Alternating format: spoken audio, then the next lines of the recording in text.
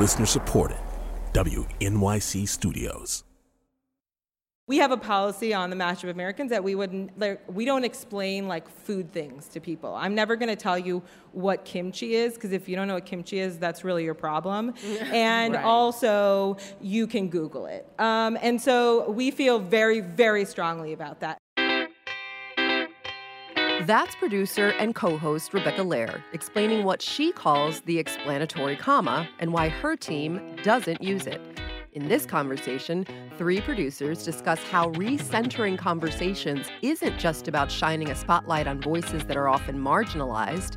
It's also about letting those voices tell their own stories in their own way. I'm Tanzina Vega, and this is Work It, the podcast, a compilation of some of the best moments from the live event. Hello. My daughter's in preschool, but I will not use preschool quieting tactics. Hi, my name's Rebecca Lair, and I am the co-founder of the Mashup Americans and the co-head of podcasts at Hello Sunshine. My other co in those things is right there, so she'll tell you a little about herself. Just wanted to introduce you to our panel today. Blair is not here because, schedules, but we are here. And we're just talking about that. We're not talking about diversity, but we're talking about telling our stories, us at the center, not relative to anybody else, but relative to ourselves. So that is it, and we do that in a bunch of different ways in all of the stuff that we are producing. So I'm going to start with my mashup. My name's Rebecca Lair. I'm a Salvadoran Jewish American. I'm a mom. I am an entrepreneur. I guess I'm a podcast producer, and I want to start making podcasts in Spanglish. This is TK Dutez. Hi. And my mashup is I am a woman, Haitian, born in America, avid non-code switcher as much as possible. And I love making podcasts for anybody, but especially for people of color. Hi, I am Amy Choi. I am Rebecca's the other half of her brain. I am a first-generation Korean-American married to a Colombian Mexican-American. I got 2 mashy babies, and I am a podcast producer. That feels weird to say still. Journalist, editor, and I like making and sharing stories. Okay, so we love seeing your faces, and so many people that we love are here. And I think we wanted to talk first about the idea of taking ownership of our stories. How do we share our stories without exploiting ourselves? And I think one of the things I wanted to throw to Amy on is the idea of how we think about addressing hard issues in this for us, by us. We'll call it FUBU for the rest of for all of you guys, but in this sort of idea of what we are producing and the way that we're thinking about content that is recentered on our experiences. How do you sort of think about, how do we deal with hard things without exposing ourselves too much? Yeah, I think there's a lot of pressure on particularly women of color, anybody from a marginalized community, to somehow exploit all the hard things in your life because it makes for a good story for a mainstream audience. And we are just not here for that. I think the importance that we place on being honest and truthful about what is challenging in working in mainstream media, in trying to get our stories heard, is that often we just want to share our stories. And I think it's not to pick ourselves apart for an audience or to somehow justify our existence or justify our story or defend who we are. We are simply stating and putting a stake in the ground. We're here, and these are stories worth listening to. Yeah. I mean, is there something that you found, TK, in terms of responses to your work? Actually, let's step back a second. Can you tell us a little bit about the breadth of things that you do? Because you're telling a lot of amazing stories with you and us at the center, and I'd love for you to share it. Yeah, so currently, I started at WBAI, so that's like people-powered social justice radio. So that kind of never left me. And then from there, did my have been doing my own morning show, which is 3 times a week. And it's very specific in that, like, sure, we're talking about current events, but more than talking about current events, we're having social commentary. And when I say like non-code switching, a lot of time I just don't on there, right. Because when you make a thing that is yours. I talk like I talk to my friends, and all the listeners are my friends, and I don't do extra work. I don't explain people through it. It's you. Can you hear me? Right. I said what I said, so that's what I do on that. And the morning show is called TK in the AM. And then I produce other podcasts for folks. So I've worked on Third Rail, which is a Brooklyn Movement Center podcast about gentrification and living in Brooklyn, in central Brooklyn, as a person of color. So that's very specific in telling the story of being a black person affected by gentrification in central Brooklyn. So that's like recentering several stories in one. And then I recently worked on the Curvy Cons podcast, which is hosted by 2 women of color, and it's about being curvy. It's about being plus size, and As we, by the way, both sat down and we're like, our pants are too tight. We had a chairs. Curvy Con moment. But they're having a FUBU conversation. Yeah. And my role as a person that is not plus size is to let them express themselves and talk to the curvy crowd. I'm not making them talk to skinny people and understand what being a big girl is like. I'm not making them talk to white people to make them understand what being a fat black girl is like. I'm not doing any of that. My job as a producer is to make sure they tell the story of being curvy girls in black skin.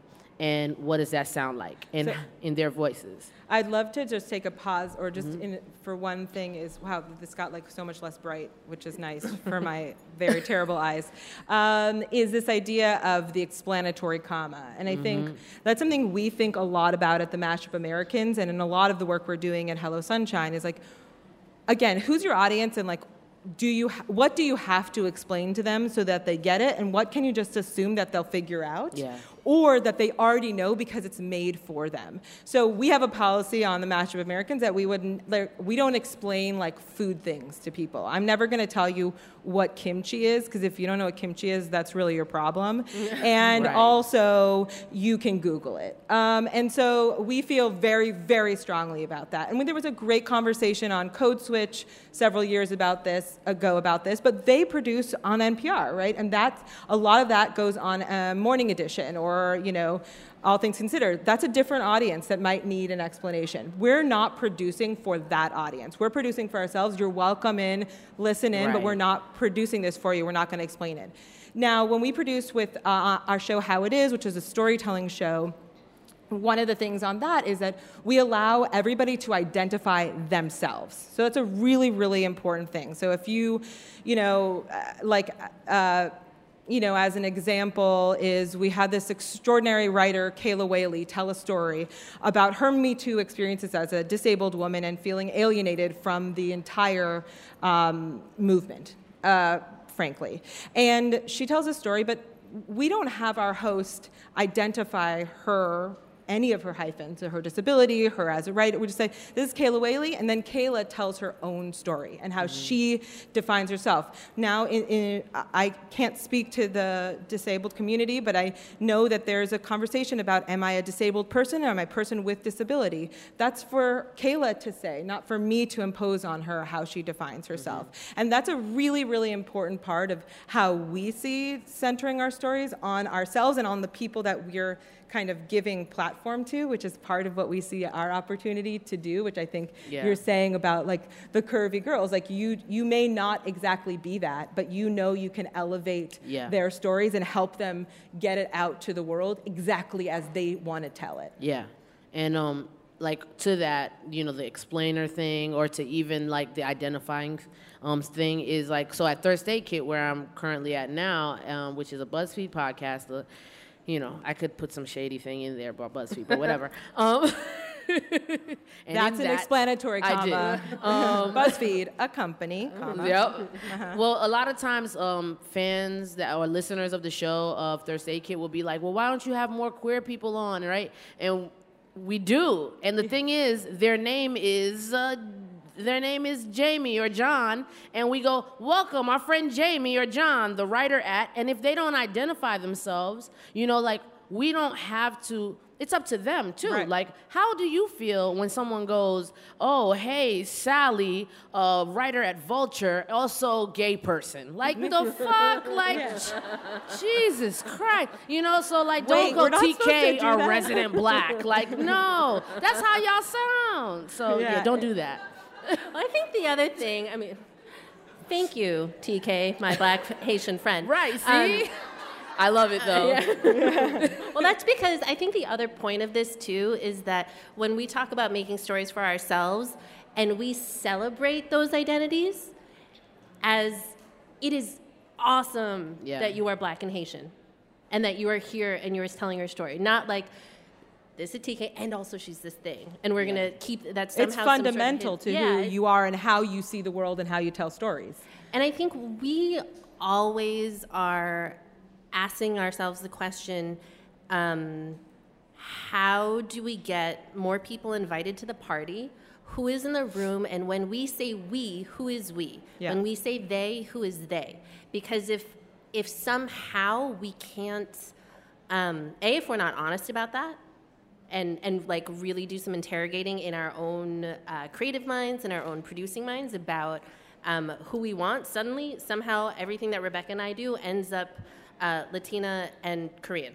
Right. There's sometimes I'm like, we're the only place that has too many Koreans on their podcast. Right. It's but like, it's we're easy, like, we don't, even for us, when this is like what we do all day long, to fall into, I don't know, a tunnel, a cave, something, where we're only seeing things through our lens. Yeah. So it has to be very intentional. So we ask ourselves, again, all the time, who is the we, who is the them? Who is inside the room and who is not? Yeah. We had Soledad O'Brien on our podcast last year, and if you should just please follow her on social media, because she is so into throwing shade these days, and it's like, I'm really living for her, Instagramming her own tweets, but that's another thing. We can talk as like a protocol, whether that's okay, but I don't Twitter, so it's good for me.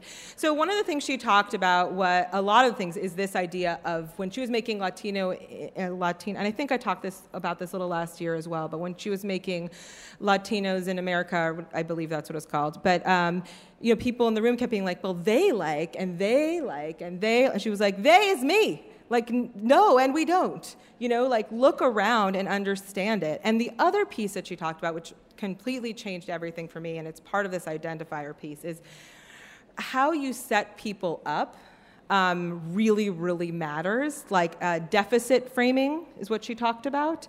This idea of the way you talk about, well, she's struggled through these things and then made it here, that you would talk about very differently, if you're honest, when you're talking about a young black woman than if you were talking about a young white man, even if the storyline without that would be very similar. And I think it's a really critical opportunity we have as people with platforms, as people who are storytellers, as people who get to elevate other people's stories, to remember that. Wait, why are we including that information? Yeah. What are we trying to get from it? What are we trying to elicit from our audience without kind of pandering or minimizing it? And I mean, low key, we as marginalized people, people of different cultures, ethnicities, genders, and gender identities, we tend to sometimes, low key, we buy into that too, right? Like, we deficit frame ourselves. We learn early that we can get rewards from the dominant culture. Like, if you look at writing your college essay, right? Mm-hmm. If I write about my downtrodden, and I became a basketball star, and look at me now, that Were that you a school, basketball star? No, Okay. Child, we're not gonna talk about that time in my life. But like we learned early that if I tell this story about how downtrodden I am and that the dominant culture, and let's go ahead and like we just have to name it because we out here. The dominant culture. Generally, we're talking about white culture, right? Mm-hmm. And we're talking about, so when you're in the room, ask yourself if you're able-bodied in a room full of disabled people and you're talking a certain way, am I part of the dominant culture, right? Yes, as an able-bodied person. Right.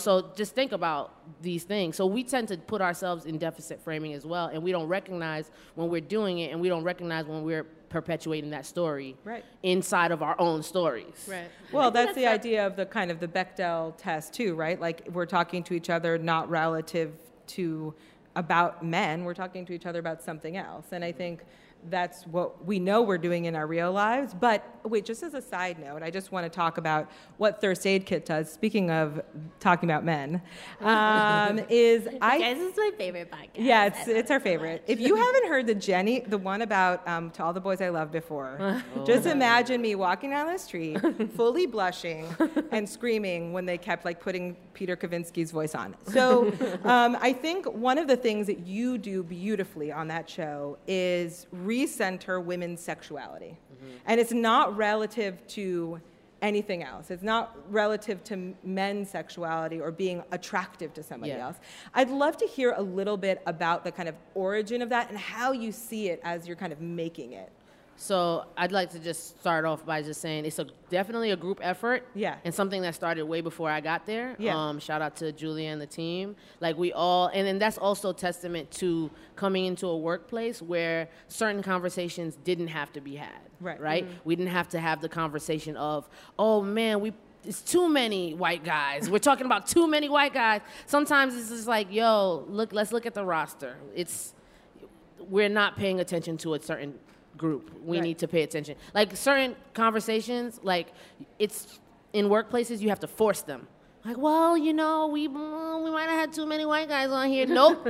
At BuzzFeed or when we were the Pod Squad in full, we just were like, oh, this is real. It's time to talk about other people now, So at Thirst Aid Kit, recentering the story of women's lust and it's a very openly, like the two hosts, shout out to Bim and Nicole, they are two cisgender heterosexual women.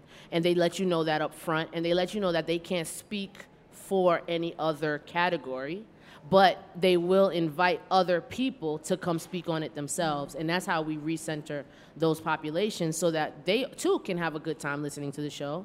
And also, being that we don't, we're not going to say, oh, gay writer, blah, blah, blah. That person gets to come on and thirst for whoever. Mm-hmm. And we've had situations where, the person is queer, and guess what? They thirsted for someone opposite gender. And so you wouldn't even know it. Right. That's the thing. So letting people be, letting people have their thirst and lust, and also letting them express that and not interfering with it is part of also like recentering the story. It also feels particularly subversive, I think, to let women, because we're recentering this, but to just be sexual and own that, which is the reality of at least how my friends talk about these things, which is like, and to hear them be like, oh gosh, we did Google how old he is to make sure it was appropriate. Like, it was, I felt so, it was a perfect example of how the intimacy of audio and the reflection of your own experience, but by two people who have thought through it and have also, are incredibly, just like they can put it into a context, it's like how powerful that can be, and not like too intellectualized, but they're also so smart. Yeah. So then it's just a wonderful combo. There's a lot of levels of like vetting and like, is this appropriate, and who are we talking about, and who are we talking to before a person gets to even be like considered what we call a thirst object on the show. Like sometimes I'll suggest someone and they'll be like, Googled them, problematic, but, and that's it. You guys, another one to recommend is the Hollywood Chris's. That's a really great thing to dive into there. I think one of the things I still wanted to get to in this sort of section of the conversation is like responses from other people about our work. And I think, Amy, some of the kind of ways that we've had to push back on, you know what I'm going to say. Well, sometimes white people don't get it. Yeah. And that includes our white distributors and our white networks and our white bosses, and sometimes they don't. And my internal response is always, I don't fucking care. But the better response is, I think, to understand that for us, while we are not in the business of explaining ourselves, and we are not in the business of defending our stories or defending the import of our stories ever, we are also not in the business of shaming people for not getting it. So I think what we always try to do is to make sure that as creators, across the board, what we're making is excellent, and so we can always stand on that and on the quality of the work that we're doing, knowing that sometimes it has to be twice as good. That said, I think a lot of the response we get is to add more explanatory commas, which is a lot of like, well, when you say, I can't even think of it. Or it'll be like, why don't you have that other point of view? And we're like, what? There's a lot of radio out there with yeah, other points also of view. like there's no white people in Crazy Rich Asians, and that's a really good-ass movie. Right. But I think that is one core response that I think when we are producing original work for the Mashup Americans, that we sometimes butt up against, and now that we are independent, have a lot more freedom, and we have found that our audience really resonates with that. And then I think when we are putting our producing hats on for Hello Sunshine and for our other partners, often there's a thought that it's easy. Right, that getting a really diverse roster of talent is easy, or that getting somebody that checks all these boxes for them is easy. And we're saying it's not. And when you hand us a list saying you want us to make a mashy show for you, and all of your suggested ideas are all white straight men, you also have to do some work. And or we're going to push you to do the work, because that's why it's somewhere in your heart you want something different. Yeah. You just don't know how to get there. Right. And so we try not to scream in our heads too much. Sometimes it happens, but I think those are often the two larger, I think, challenges that we get to our work. And I think one of the exciting things about the work, say at Hello Sunshine, which is women-centered, is that we get to apply our mashup lens there. So it's like a very intentional casting and a broad definition of womanhood, too. And that is a very, very, it's very important to us and to the company that we're doing that work. I think I want to hear, TK, a little bit about kind of the audience and the audience love and how the kind of feedback you get, particularly on Thursday Aid Kit, but I'm sure on the other shows as well, which are so specific. Yeah, and I mean, and to your point, Amy, about like having to make other people understand this thing, right? So like we at Thursday Kit bring receipts everywhere we go.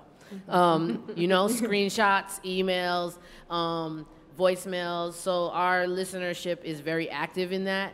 And they send us stuff. One lady said she fell off her treadmill listening to it. Then you get folks that are they have an emotional response. And you just thought you were making a fun show about lusting out loud in pop culture. Mm-hmm. No, to some, you don't know who's listening. And when they write that, that's the receipts for me. So I might not be able to make you understand it from your dominant culture point of view, but I can bring you 10 emails right now or 150 tweets if you just use the hashtag that show people being affected. Like one people write fan fiction. They write fan fiction. Like they use their creative muscles because they listen to a thing. First of all, prompting people to do that is a big deal, right? And like we don't ask. They just send us stuff. Right. I'm like, damn. And then like we just had a couple that they listen as a couple, and they asked if we would, if the host would propose give them a mutual proposal on the show. Mm-hmm. So we did that for the first anniversary episode. And so like that's the stuff that, okay, I might not be able to make you understand what female-driven or female-driven thirst looks like in pop culture, but I can make you understand that a ton of other people get it. And these are your customers, and these are the people you want to click on things. Right. So don't worry if you don't get it. I'm bringing you a show that brings mad numbers and that brings you clicks. So chill. Yeah. Chill. And I also think that one of the other pieces that rings true to me about that is that when people are authentic to themselves and their stories, it resonates with a lot of people. And I don't know about like dominant, like in that case, like if, and I just don't care if white men listen to Thirst Aid Kit, frankly. They should, because they get a lot. They learn a lot of tips so many tips and tools. Yeah. But what I think it does happen is that the shared pieces of our hyphens come through, right? And that's where the Mashup Americans started, right? Is that Amy and my hyphens are different hyphens, but we were both first-gen American. We were marrying people from different backgrounds. We were trying to figure out what that means, what's important to us, and we have totally different relationships to our families, but we're navigating things similarly, which I'm sure you are, TK, too, as a first-gen. And that shared thing allows us to kind of hone in on each other's specifics in a really amazing way, and I think gives like longevity and to this kind of storytelling. Yeah. And it makes me relate to because it's just done so well. Like, I'm a lusty woman. Yeah. Yeah. Yeah. Well, I think also, when we first started Mashup, we were looking out into the world for something that reflected us, and it didn't exist. And so we took advice from the great Mindy Kaling and said, why not us? Like, why don't we do it? And I think one of the main problems, and we had both had long careers in media, which was that, like, here was the story, right? Here's like this big old vertical that takes up 89% of the air and the space, and that was the story. And then, like, here's a vertical that's the Black story. Here's a vertical that's like the Spanish-speaking story. And then, like, maybe there was like a queer, maybe an Asian, like, there isn't. Back there. No. There was not really any vertical. We were like, what? We have been trained also to believe that like, the white dude story was the story. Yeah. When actually, if we cut across, again, and looked at, like, what we were actually talking about, we could get into our details and tell more universal, tell more universal truth if we could actually, like, get rid of the stupid verticals. And as listeners, real quick, like, I think listeners have to understand that they can ingest these stories, right? Like, if I listen to your show and I'm following the thread of culture, or if I'm listening to a show that's hosted by, like, Jewish hosts talking about their grandma giving them chicken soup, like, I understand that as a grandma giving chicken soup, not as a Jewish story. And I think when listeners are coming to something, they see X faces and they go, I can't relate to that. And I'm like, bro, yes you can. I literally, like, I was born, I lived a life, and I'm gonna die. And, like, if we all go from there, that's a general truth that in this room we all share. Yep. Right? We're all born, hey, high five. We all have that in common. We're all living some hard shit. Got that in common. And we're all gonna die. So, like, yo, we friends. You can listen to my show. You know? I think that what also resonates to me about what you're saying there is this, like, I think a lot of us in storytelling space came from either journalism organizations or journalistic backgrounds. And I think that sometimes there's a sense of, like, faux neutrality that we feel like we have to have, and we don't have to have that, because our whole selves and our experiences inform the way we see the world and make for more valuable stories, and are incredibly, like, they will and are making the world better. And, like, as we said earlier, we're not counterculture, we are the culture, so we're here. We're telling our stories, and we're, like, really excited for everybody else to catch up. But I think, that's how I'd like to end. I think anything else you want to share about, before we wrap up? I'm, like, impressed. Look at that. Yeah, look at us on time. Countdown, yeah. Right. That you guys want to share. I literally thought that was the actual time and the time. Not. We're very tired, but I think I think that's where we wanted to sort of end up, which is that there can be joy in telling our stories and standing the truth for things that matter, and defining our own path is not about diversity; it's about truth. And I would say, like, if you're sharing, like, if you're a listener of one type of podcast or a type of book or whatever it is your media, right, and it comes from a different culture than yours, or you want to suggest it to a friend that's not of your culture, suggest it. As one of my co-hosts of Thursday Kid says, say it with your whole chest. Yeah. Suggest it openly, freely. Don't worry about if they'll be comfortable with it. Like, if there's good content in there and value, that's all that counts. Say it with your whole chest. Don't be like, well, they're a librarian and I don't know if they'll be into this raucous thing, but I find it fun. Don't explain that shit. Yeah. Just share it. That's it. Share what you like what you share. Yes, amen. Amen. I would just say, welcome. Come, join us. It's fun. Yeah. Okay, thank you. Thank you. That was Rebecca Lehrer, Amy Choi, and Keisha T.K. Dutesse speaking at the 2018 Work It Festival. Both the festival and the podcast are produced by WNYC Studios and are made possible by a grant from the Corporation for Public Broadcasting. Event sponsors include Spotify, Capterra, Stitcher, Art19, Pandora, Himalaya, and Yale School of Management.